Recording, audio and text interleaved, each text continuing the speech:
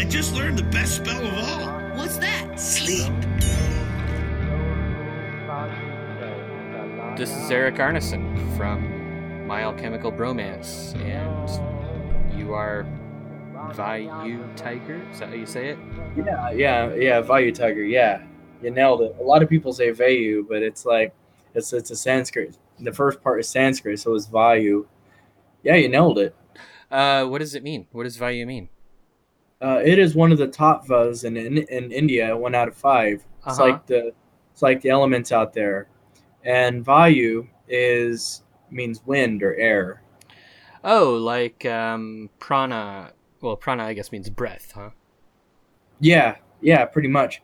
You have Tejas, Vayu, Agni, Agata, and Akasa. Mm-hmm. Just a few of the various names of the elements. I have not done very much study of any sort of Indian magic stuff at all. Actually, I don't know very much about that stuff. But let's talk about your automatic writing. What was that? How did you automatic write? Like, what was it? Oh, it was kind of a funny story. Yeah. It was probably in September. Mm-hmm. The window was open, wasn't too hot, wasn't too cold. And I don't know. I was just getting ready to work on some magical stuff, Like I would always bump around ideas, magical theories in my mind. I'll just write some things out, way back in the day, just to see what would come out. Yeah. And then I don't know what happened. It's like just out of nowhere, there was this heaviness, and my hand just started to move. Mm-hmm. And it's like there was that lack of control, and I just wrote this book in 4 days. And how many words did it end up being? Like, how much writing came out of you? So far, I think my book here has close to 12,000, 11,000 words. That's pretty good. That's what? That's probably like 20, 30, 40 pages. Yeah, it's even well beyond that. With everything else included, I guess, with the book that I'm working on,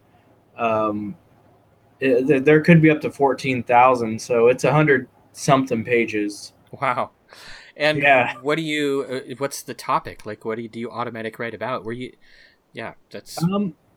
That's a good question. There's actually 4 separate parts of the book. Mm-hmm. The latter one wasn't included in the previous editions. The last one because I have this bad habit, because I have about 15 years of notes. Yeah. So sometimes I'll rummage through my notes, like, oh, okay, what's this? Okay, I remember writing this, blah, blah, blah, blah, blah. You catch my drift. Mm-hmm. Yeah. You have this reflection process. So I'll dive at the beginning. The first book was actually an invocation of my angel, my holy guardian angel. Mm-hmm. And then the second day was Phoebus Apollo.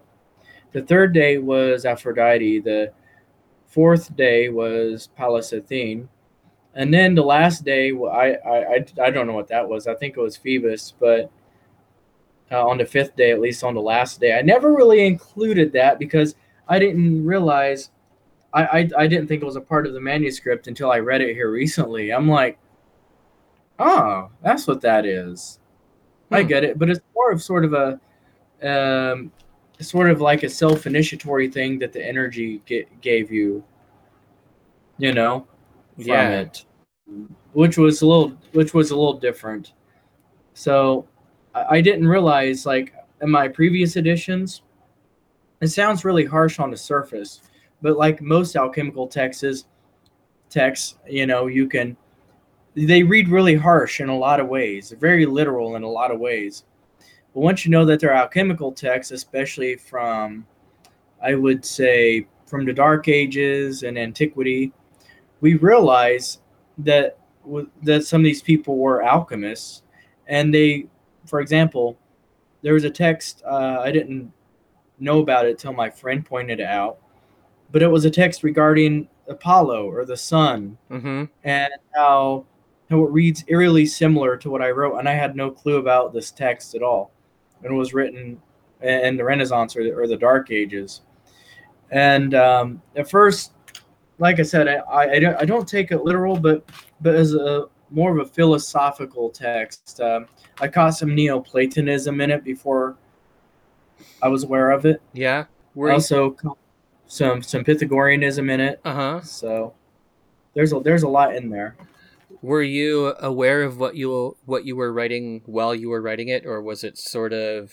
I mean, were you like a passenger watching the words go out, or was it sort of like you came out of the automatic writing state and you were like, oh, geez, I just wrote 20 pages of stuff? I was more of a passenger, and and it's like my hand was moving like crazy. I couldn't stop. My friend knew something was going on. He didn't know what was going on. Mm-hmm. Was he watching? Yeah. He was like, "What the hell?" And yeah, he was there for all 4 days, but I got it finished. Now, being young and dumb and saying, "Oh, I can be a published author," I rushed the text. The first time didn't come out as good.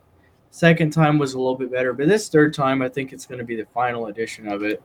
I'm taking my time with it. I'm older, wiser, Yeah. Just, trying to do things right this time around, so I don't have to come back to it ever again. Yeah, that's interesting. I that kind of like freedom or acceptance mode that you get into with that sort of thing is I don't think that a lot of people are capable of doing it. The receptive mode, I suppose, is what you would call it, or I don't know what you call it.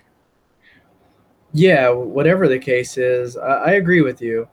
And the thing is, at the time, I was unaware of a lot of this stuff that was in it, and such as the Pythagoreanism. If you would have told me 10 years ago that these some of these were Pythagorean studies, I'd be like, whatever. What the hell's that? It's fascinating.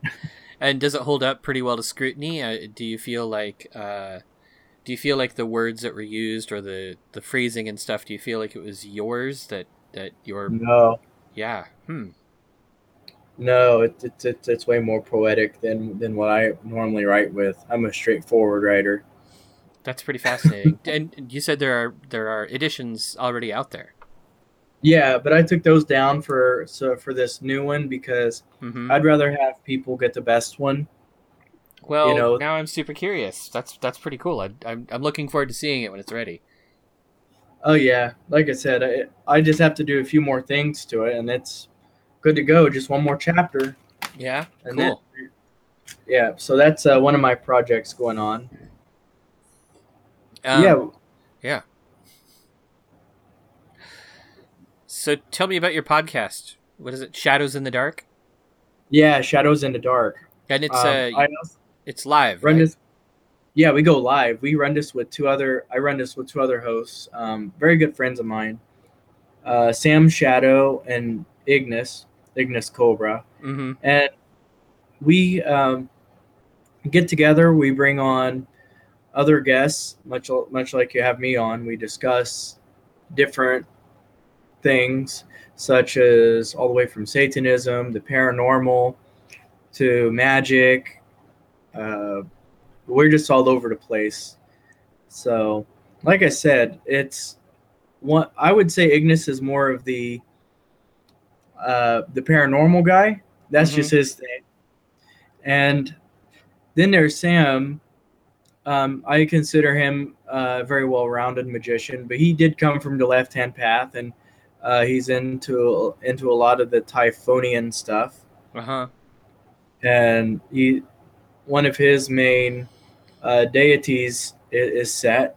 Yeah. So he comes from a different perspective, and I myself come from more of a traditional ceremonial magician who's adapted a lot of these views and texts from antiquity, such as the Greek magical papyri, the Orphic hymns, and a lot of these other texts to get to the roots of Western civilization. And so all three of us come from different perspectives towards something. That's interesting. I haven't. I've watched a couple of episodes. I'm not. I personally. I'm a really, really bad podcast listener. Like it's hard for me to make it all the way through episodes. It's hard for me to find places in my life where I don't have stuff going on and I just have time to listen, which I guess is kind of crappy. But so I haven't actually explored your podcast a whole lot. I've looked at the titles and I've watched a little bit of a few of them and stuff, and it's pretty interesting. It's different watching it as a video. You know, because yeah. Do you feel like the video aspect, or the fact that your guests are being recorded, changes the way that they respond to you? Maybe in the beginning that could be an issue for them.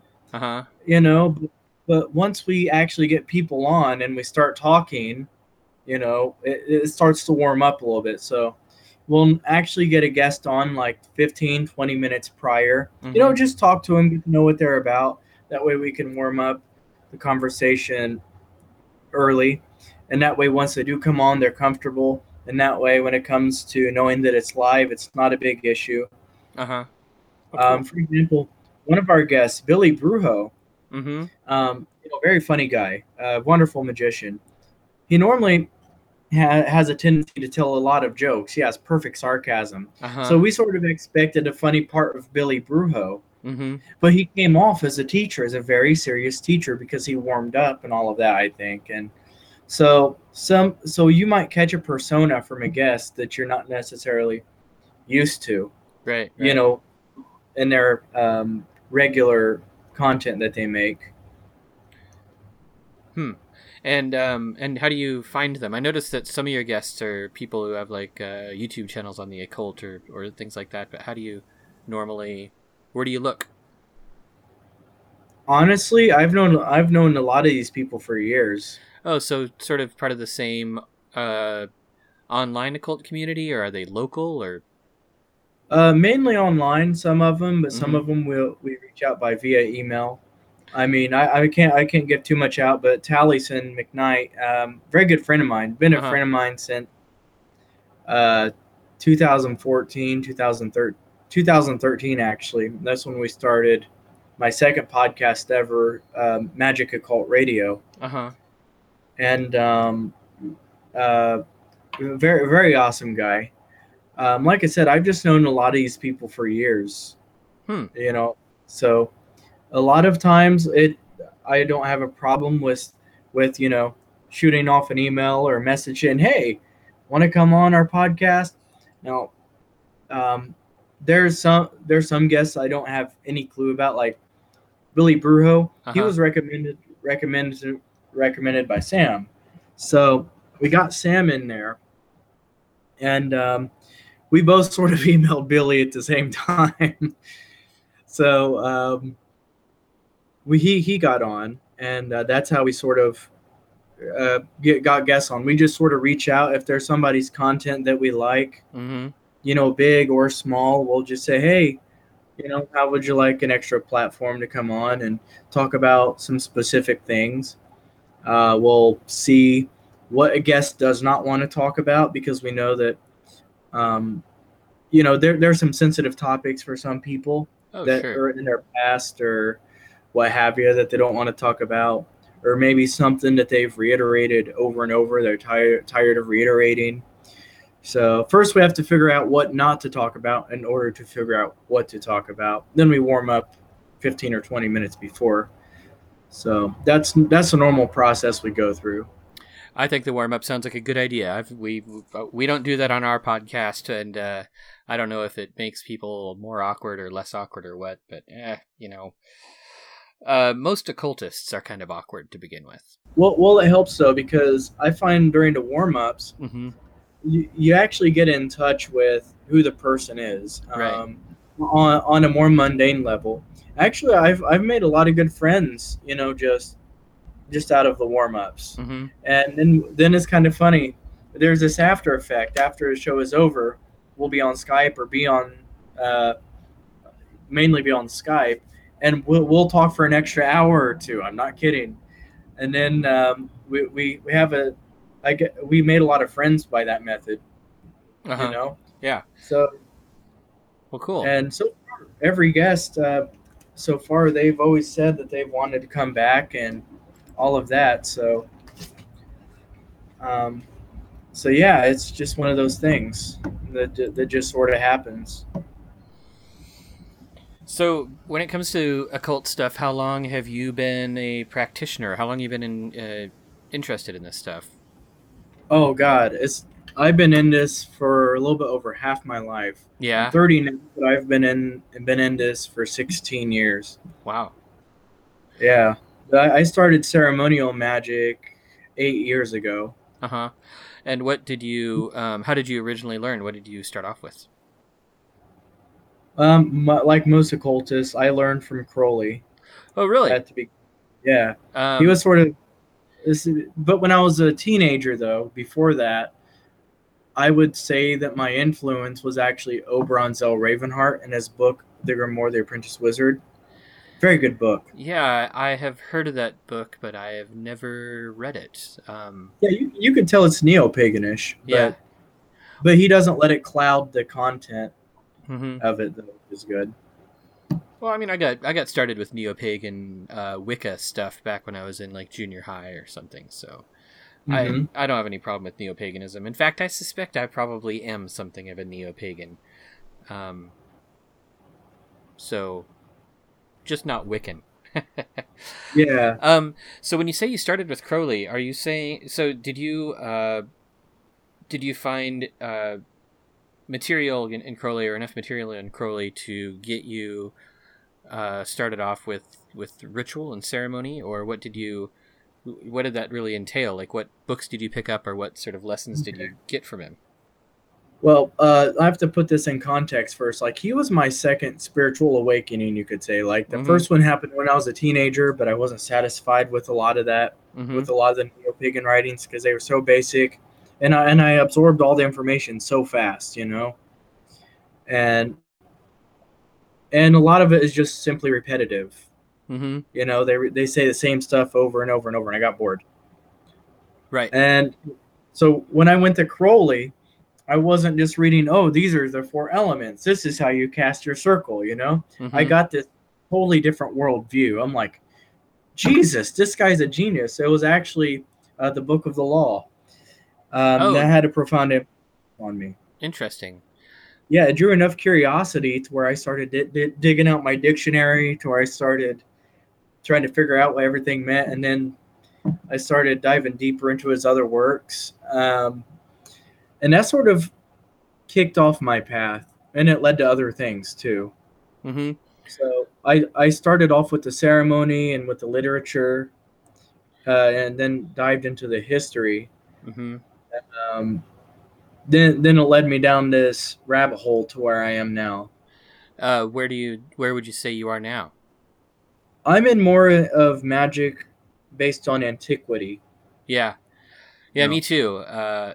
That's funny. I sort of had a similar path, probably first with Kabbalah, where I studied Hermetic Kabbalah and found it to be very kind of, it's very shallow, right? Like there's not, Yeah. once you get past like the symbolism of the tree of life and some of the more basic concepts it has, like it doesn't have a really rich spiritual depth. So uh, I then was like, I'm gonna go read Jewish Kabbalah, and then I realized that Jewish Kabbalah, while it's incredibly rich tradition, is almost useless at some point unless you're going to study Torah with it, or spend a lifetime decoding the Zohar, or really get into some very like Jewish centric religious stuff, which I wasn't completely interested in. So, but that did totally open my eyes to how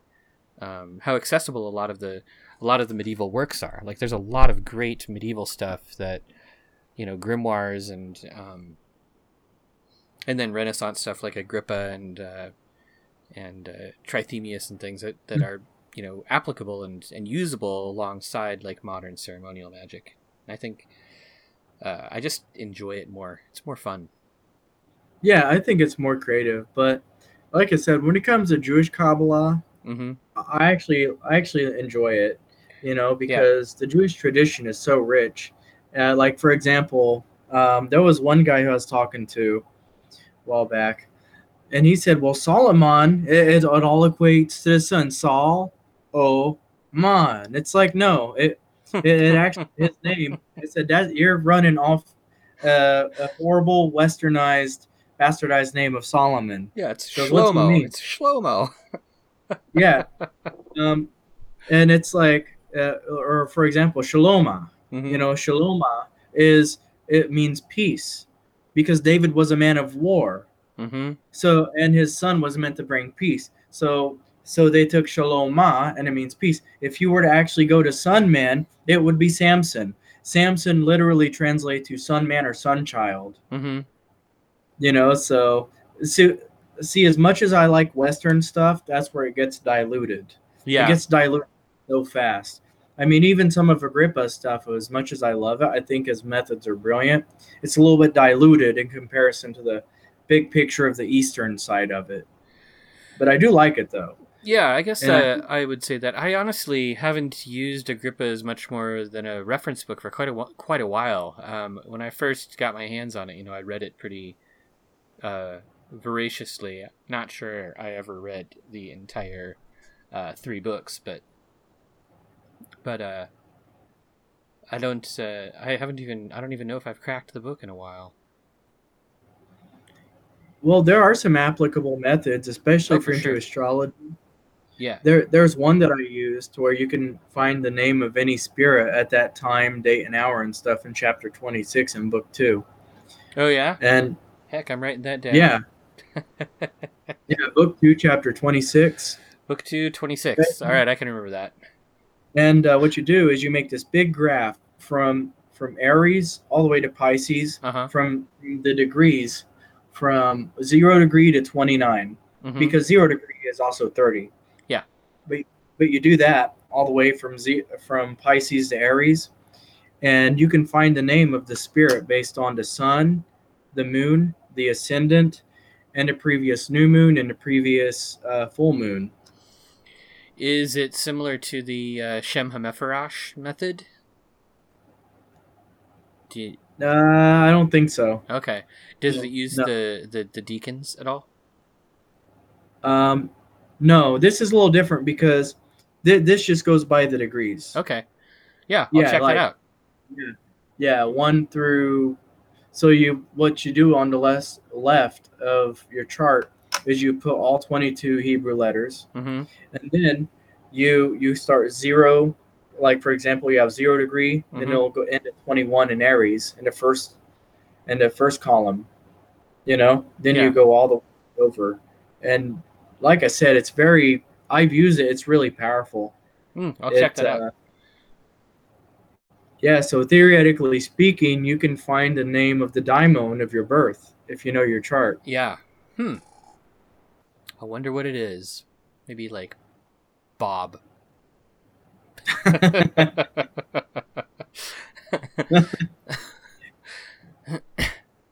Yeah, your angel's going to come now and say, the almighty Bob is here. Yeah, that's. I'll be very underwhelmed, but. Well, that's interesting. So, do you use a lot of Agrippa in your work now, or is it mostly? Oh, I always have. Yeah. And Yeah. what sort of magical work are you in? Are you in the middle of anything? Right now, my sole focus is on the Greek magical papyri Mhm. as a study and practice. I've been using a lot of it Mm-hmm. as of late. I mean, to me, it is one of the most underrated magical grimoires, and possibly the oldest in Western civilization that's around right now. Oh yeah, I that we- think it definitely is. It seems to be getting a lot more attention lately. I've been noticing a lot of people talking about it, which is pretty neat. And in fact, I'm trying to remember, I think it was Fowden's book, The Egyptian Hermes, where he talks about the Greek magical papyri as being sort of a practical or applicable side to whatever hermetic practice actually existed, with the hermeticists of the time, the classical hermeticists. Well, I think Hermeticism is a part of it. The PGM is a mixture of a lot of things. There were mystery schools involved. Mm-hmm. There was actual Egyptian practices. Then you would find Roman spells. Then you would find Greek spells. Then you would find things like Babylonian god names in there. And it even has its own angelic structure, too. The hours. I mean, it's sort of its own thing. I've only read a little bit of them. I have and it's more of Hermetism. Hermetism is what it was back then. Yeah. Hermeticism came up like during the Renaissance. Right. I use the two terms kind of interchangeably, but yeah. But that terminology, or the difference in terminology, I think was also started by Fowden in that book, where he split it in two. Yeah, Hermeticism, like I said, it came around with the mixture of alchemical symbols and a whole bunch of other stuff later. But in most Western practices from Nicaea Solomon, it directly comes from the Greek magical papyri system.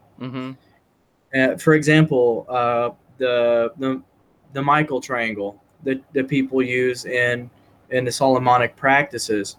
In the PGM, 2,000 years ago, and during this system, they actually had a Hecate triangle they would use to summon demons. Spirits. So Hecate, she was one of the biggest deities around at that period. So the thing is, people would always set an altar by their door to tell her to keep evil spirits out of their home. And here's the thing: the ancients had this thought that if she has the power to keep them out, she has the power to bring them in. That seems reasonable to me. Yeah, so magicians 2,000 years ago thought, if I put her in a triangle, I can have her summon demons and also expel them too. So that's where we get the triangle at. And you can find one in the British Museum. Cool. Have you used a Hecate triangle?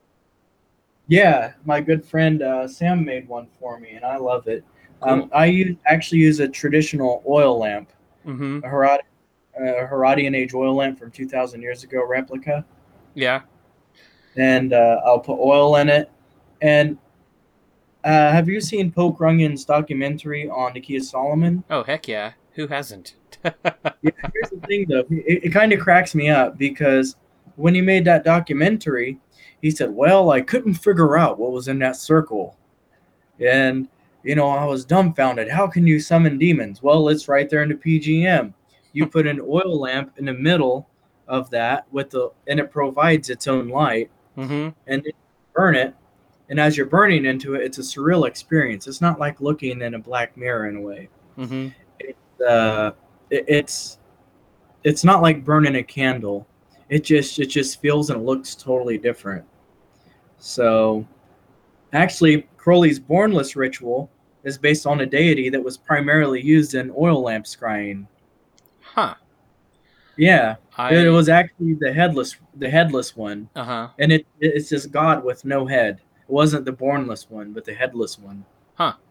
Interesting. Yeah, that's something I've really been meaning to look into more. I think I'm going to have to bump it up my list. Currently, like I said, I've been pretty engrossed in grimoire stuff, so that's kind of what I've been focusing on.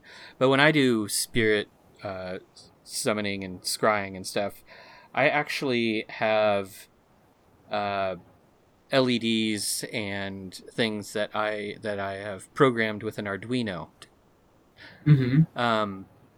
Which is pretty fascinating. I have for instance, my altar has a real-time clock and some software that I wrote on it that lights it up according to the current planetary day and hour, which it calculates automatically, which is pretty fun. I can just do it any time of the day. It's gesture activated, so I activate it by waving my hand over it, and it lights up. And did you make it? Did you purchase it? I made it. It's mostly held together with duct tape, but it's a really awesome prototype. And then I made Mostly because I was having trouble finding just because of my limited space or the way my space is set up. When I first started working with summoning spirits into crystals, actually we talked about it when we were talking about it a couple weeks ago, and I hacked up Trithemius's prayers and sent them to you. You remember that? Mm-hmm. After that, I sort of went through Trithemius's stuff, and I just sort of rewrote all of it, and I was like, I'm going to use this. I'm going to figure out how to use this. And I had purchased a crystal ball, or gotten a crystal ball a couple months ago, and hadn't put it to use. It had just been sitting in its box. So I set it up, and I couldn't find any good way to place candles around it, or I was out of candles, or something like that happened. And I was like, I'm gonna program a fake candle. So I did. I programmed a fake candle, and it works great. Wow. It's I've the more I do it, at first I was kind of like, this is so dorky, but then I realized all I'm doing is adapting the tools I have to the stuff I'm trying to do, and it's been very effective. So Oh yeah. yeah. And that's a part of magic, is using the tools that are around you. Mm-hmm. Yeah, for sure. So I've been really fascinated with the concept of using more like programmable electronics and microcircuitry in ritual tools or ritual devices. I've also been experimenting with using like binaural beats and isochronic tones during meditation and trance work, Mm-hmm. and that's been really fascinating and effective. I honestly, I've been reading about it a little bit, and I don't know that there's anything out there that states that binaural beats are actually effective, but they do provide a sort of, droning background noise that blocks out the rest of the world. And I can imagine. Yeah, and I found that to be really effective too. So it's been really fun to experiment with using technology with old grimoire techniques. Mm-hmm. I'm gonna keep doing it. Oh yeah, keep doing it, man. I think it's useful. I've been getting into something similar, based on a Pythagorean theory with sound. Mm-hmm. He called it the music of the spheres. Yeah. In the Pythagorean Source Book and Library. Do you have that book? No, but I'm familiar with the concept, and I actually, a friend of mine who's a magician and a music major. Actually, he's getting his doctorate in music, or music theory, or music studies, or whatever you get a doctorate in when you're doing music stuff.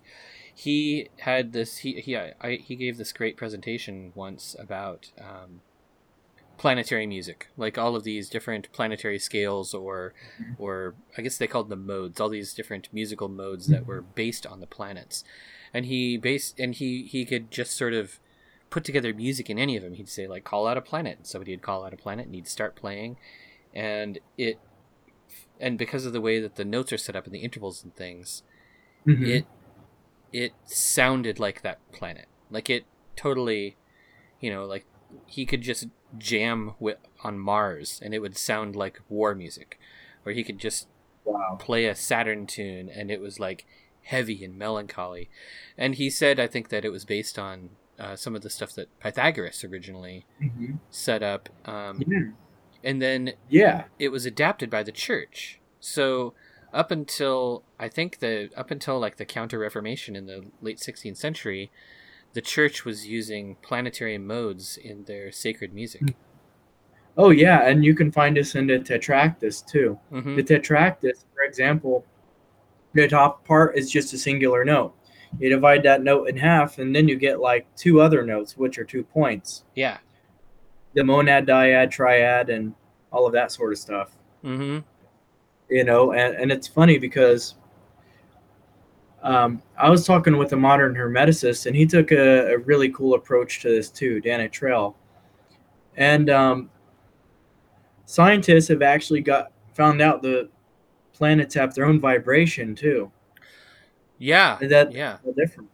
Um, And I've been listening to each of those vibrations and just meditating on those vibrations with the concept, that Westerners like us put on it, Mars is for war, Mm-hmm. companionship, love for Venus, that solar energy, our inner core being the sun, and just listening to those. And it was really intriguing, actually. Hmm. That sounds And pretty fascinating. Did you find like music files that had the vibrations in them, or did you generate it yourself, or how did you do that? I found them on YouTube. Oh, I'll have to look that up. Yeah, Maybe you could send me yeah, some it was links. very interesting. I mean, personally, I think that Yeah, I don't think Pythagoras actually, came out with Music of the Spheres. I think it was Iamblichus Mm-hmm. who wrote about it, because back then they had this tradition of, giving what knowledge they've learned, accrediting the teacher for it back in the day. Mm-hmm. So it's even believed that Pythagoras wrote some of the Orphic hymns, and Orpheus actually wrote them too. So Huh. That's kind of interesting. uh, when it comes to antiquity and stuff, I mean, it was in the sixth Orphic hymn to the heavens. It talks about the sun going around the earth, which is round. I'm not even kidding you. It mentions that the earth is round in the sixth Orphic hymn. Oh yeah, I mean we've known that the Earth is round for a super long time.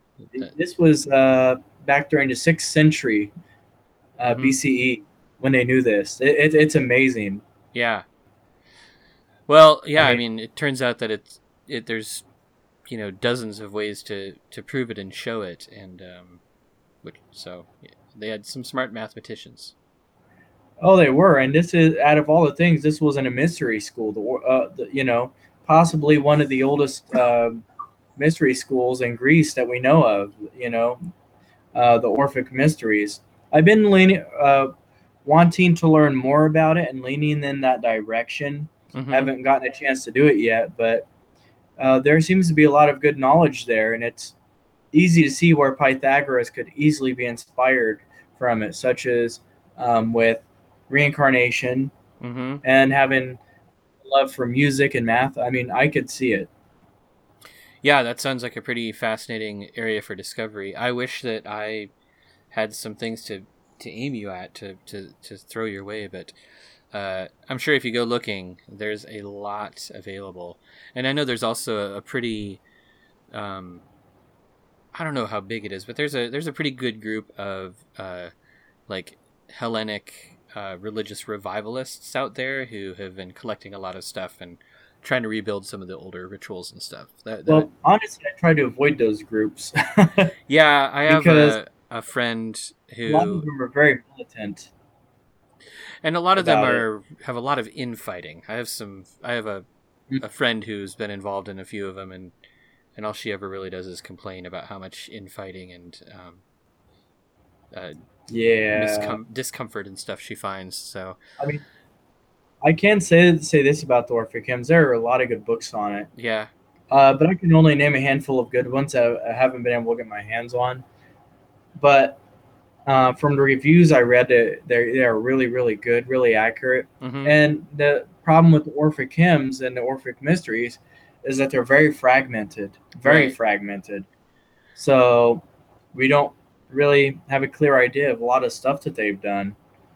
So Yeah, I mean that's a problem with a lot of the classical religious stuff, especially when it's more of the magical or mystery school type variety. Um, mm, I mean, even with Hermetism, for instance, we don't have any complete initiatory rites for them. We just sort of have hints and clues, like Book 13 or the Ogdoad revealing the Ennead in the Nag Hammadi mhm. Gospels. Like we don't really know what they did or how they did it, which is frustrating when you're reading it because you're sort of like, I think it's in Book 13 where Hermes is telling Tat like, "Oh, you're approaching the seventh sphere, but you're not ready for the eighth yet." And then in the Mhm. Nag Hammadi Gospels, it's all like, "Oh, look, you're right there at the eighth sphere. You're entering into it and passing through it into the ninth." And then it's got all these like long chants and barbarous names and like weird stuff that Tat just spontaneously starts spouting off And then it's like, and then it ends in a hymn or a prayer or something. It's like, that's it. We got it. Good job.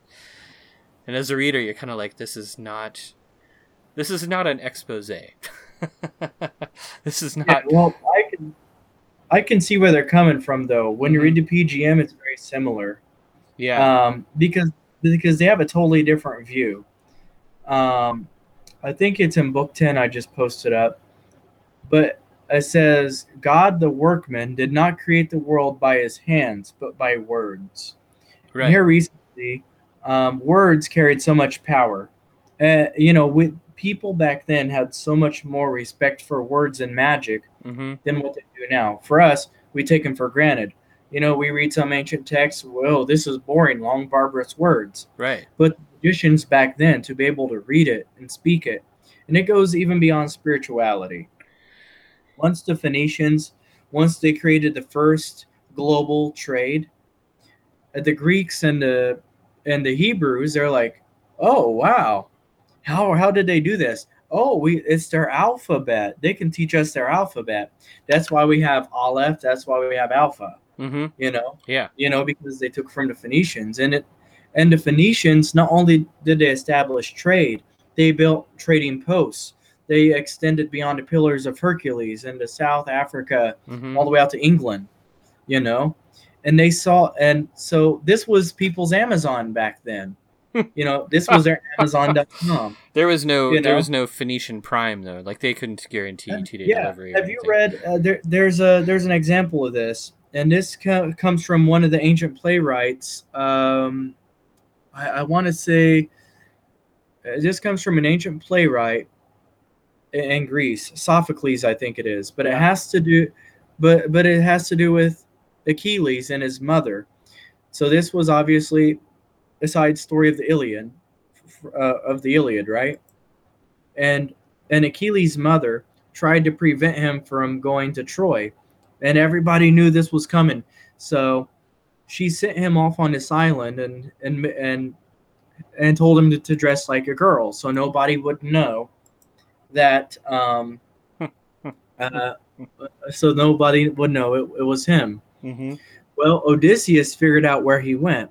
So, and do you know what he did to find out who Achilles really was? And this is the whole point, like how the Phoenicians started up this entire trade thing. Because they didn't have Amazon, once again. So what they did was he dressed up as a tradesman, as a trader on a ship. And he brought in all these gifts, and all these females started running while Achilles was like, while they ran and, to get the fur, and while they ran to get all this gold and stuff from different countries, they loved it. So people would anticipate these traders. Right. And this play is a direct reflection of that too. So words created trade. Words created culture. Words created a systematic format for society. Oh, yeah. So Thoth was seen, Thoth, the god of words, was seen as the god of magic and wisdom. So when we look at Hermes, the god of words, or the messenger, or an angelos, in Greek, he was the god of magic because he mastered words. We see the same thing with Odin. Words were so powerful that this is a big reason. Even Christ came out and said, I am the Logos. I am Logos. Yeah. And it's in the Corpus Hermeticum more than once. Yeah. This is what I mean. In the hymn to or in Hermes' prayer at the end of Poimandres, he says something about holy is God who by the word has united all that is. Exactly. Word is so powerful, even today in magic. Now, see, although what you described, it seemed a little monotonous for today, but when we actually say these things out loud, when we think about how words back then could determine whether there's going to be conflict or peace, whether it could determine, a Phoenician could say, I'm not going to bring you pretty shit anymore. You treated us like shit, Yeah, it goes a little, and it goes even deeper than that, words were the way that souls communicated. A soul would Yeah. animate the body, transform the forms or ideals that the soul had access to into words, which would travel into another body and undergo a reverse transformation into the soul and Yeah. back into forms and ideals. It And- was the most magical, and in fact, But that came a little bit later, though. That came a little bit later after the practical purpose of them. You know what I mean? well, I mean, it Because was yeah, I mean, it was in the time, esotericism didn't come around right around 1000 BCE. That's when esotericism started to come around. yeah. So before that, everything was more literal in most cultures around the world. Mhm. Once esotericism come around, it's kind of like with us, how back then people, they didn't have as much for middle class families and poor families, but now we have everything that they would want. So for example, imagine how they would see a computer nowadays. They'd be like, holy hell, Mhm. this is the best comparison I can think of. So we take things for granted because we have so much, such as in their case, it was the same concept that they had all this esoteric knowledge already, exoteric, I should say at the time. They had all this religious and mystical knowledge already there, and they knew it so well that they had a chance to process it and make it evolve into esotericism. Does that make sense? Yeah, So that does make sense. Groundwork. Yeah. But I love stuff like this, especially the power of word. It's always one thing that I put emphasis on. Yeah, Word and memory. I think And I think that's a good thing to pay attention to. I think there's a lot there to explore for sure. Mm-hmm. Oh yeah. I mean, honestly, in the Bible, a lot of people don't realize this. It's kind of funny because people ask, how can God create night and day without a sun or a moon in the first couple of verses? Well, it's a mistranslation, because in the actual translation, it says that there was chaos, then there was discernment. Mm-hmm. So it wasn't actually night and day. So it's almost parallel to this Sumerian story of creation with chaos and Yeah. discernment. Do you know about, what is it, Tohu Wabohu? Mm-mm. It's I think it's from what is it, like in the beginning?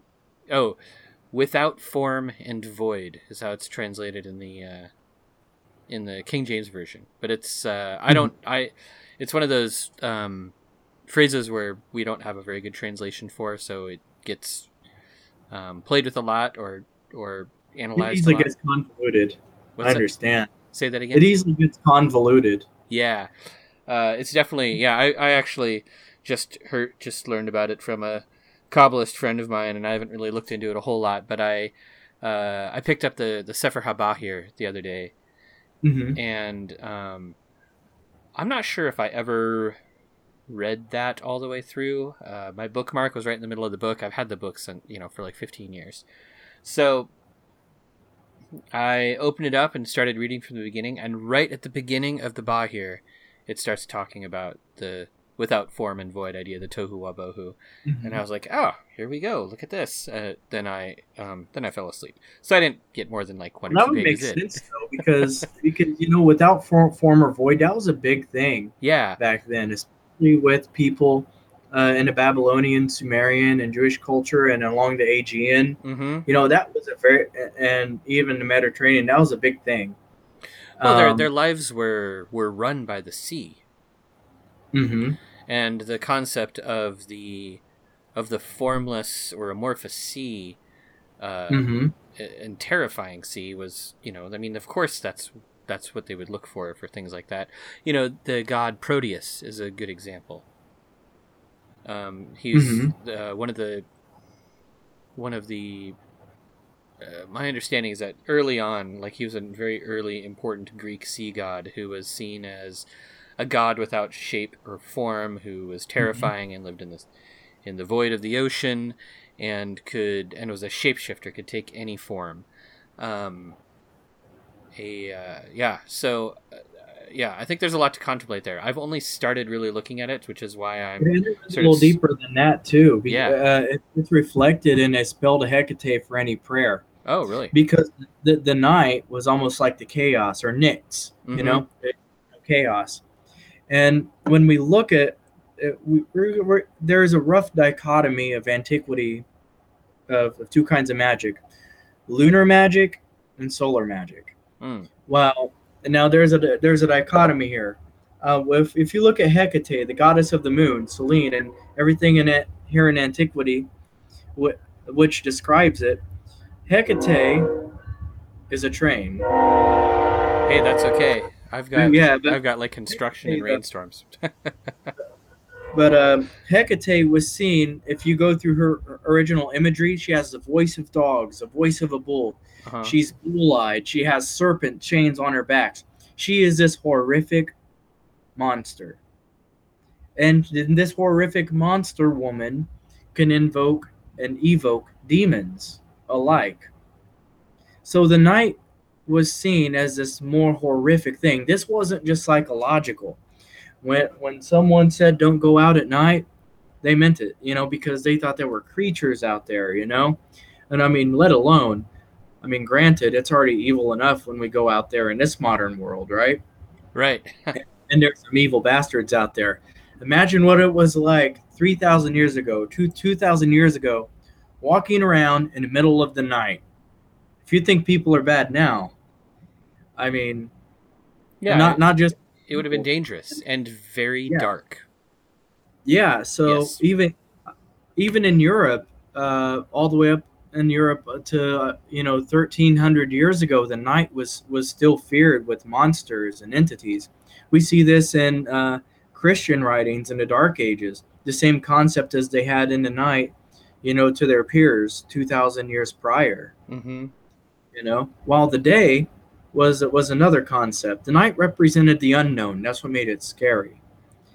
But the day represented the known, which is why Pythagoras and Socrates and all these, and even kings and pharaohs, they represented enlightenment. They represented a form of knowledge and revealing something from the darkness into the light. Mm-hmm. And that this was where the great dichotomy begins. If we go through a prayer to establish a relationship with Helios, this is where it gets really interesting. Because and I read this, I couldn't believe it. Because knowledge of you deified us. Huh. That was a direct quote from a 2,000-year-old prayer. Because knowledge of you deified us. You gave us knowledge for such. You gave us life for such. And it showed everything that the sun represented. All right there in that one prayer to Helios. And so you have this dichotomy, the benevolent father and the scary mother, much like you have the Binah, and then you have Chokhmah. Yeah. Although Kabbalah wasn't around back then, there's an obvious dichotomy there. Well, and the magician worked with. Yeah, I mean, those ideas, the concept of like the mother and father having different attributes is something that, probably rippled through that part of the world for ages and ended up somehow embedded in like the Sefer Yetzirah and early Jewish mysticism and eventually. Oh yeah, it's been around well before it. Yeah. That's how we describe the PGM, the Papyri Graecae Magicae, is it's everything that's been around for thousands of years that finally reached the surface for everybody. Right. To go through. It wasn't any longer a mystery, and everybody went to Alexandria to spread their mystery school. Even the earliest pottery that we had, that mentions Christ is this bowl or this cup, and it says Christ the magician. If it's found off the coast of Alexandria. Nice. Well, hey, I feel like we should maybe wrap up recording. Would you like to plug your website or your podcast or things like that? Yeah, just stop by www.valuetiger.com. All right. And you've got links to Shadows in the Dark and all that sort of stuff on there. Yeah. Awesome. Yeah, it's actually one of my tabs. Great. Well, this has been really fun. I'm glad that we scheduled this, and I think we should do it again. Yeah, I'm more than open for it. Just drop me a date and I'll tell you yay or nay. All right. Sounds cool. Thank you for listening to My Alchemical Bromance. You can find us on the web at myalchemicalbromance.com. And you can subscribe to us on iTunes or Stitcher or Podcast Addict or anything of that nature. Tune in next time, and that's it. Bye. Good night.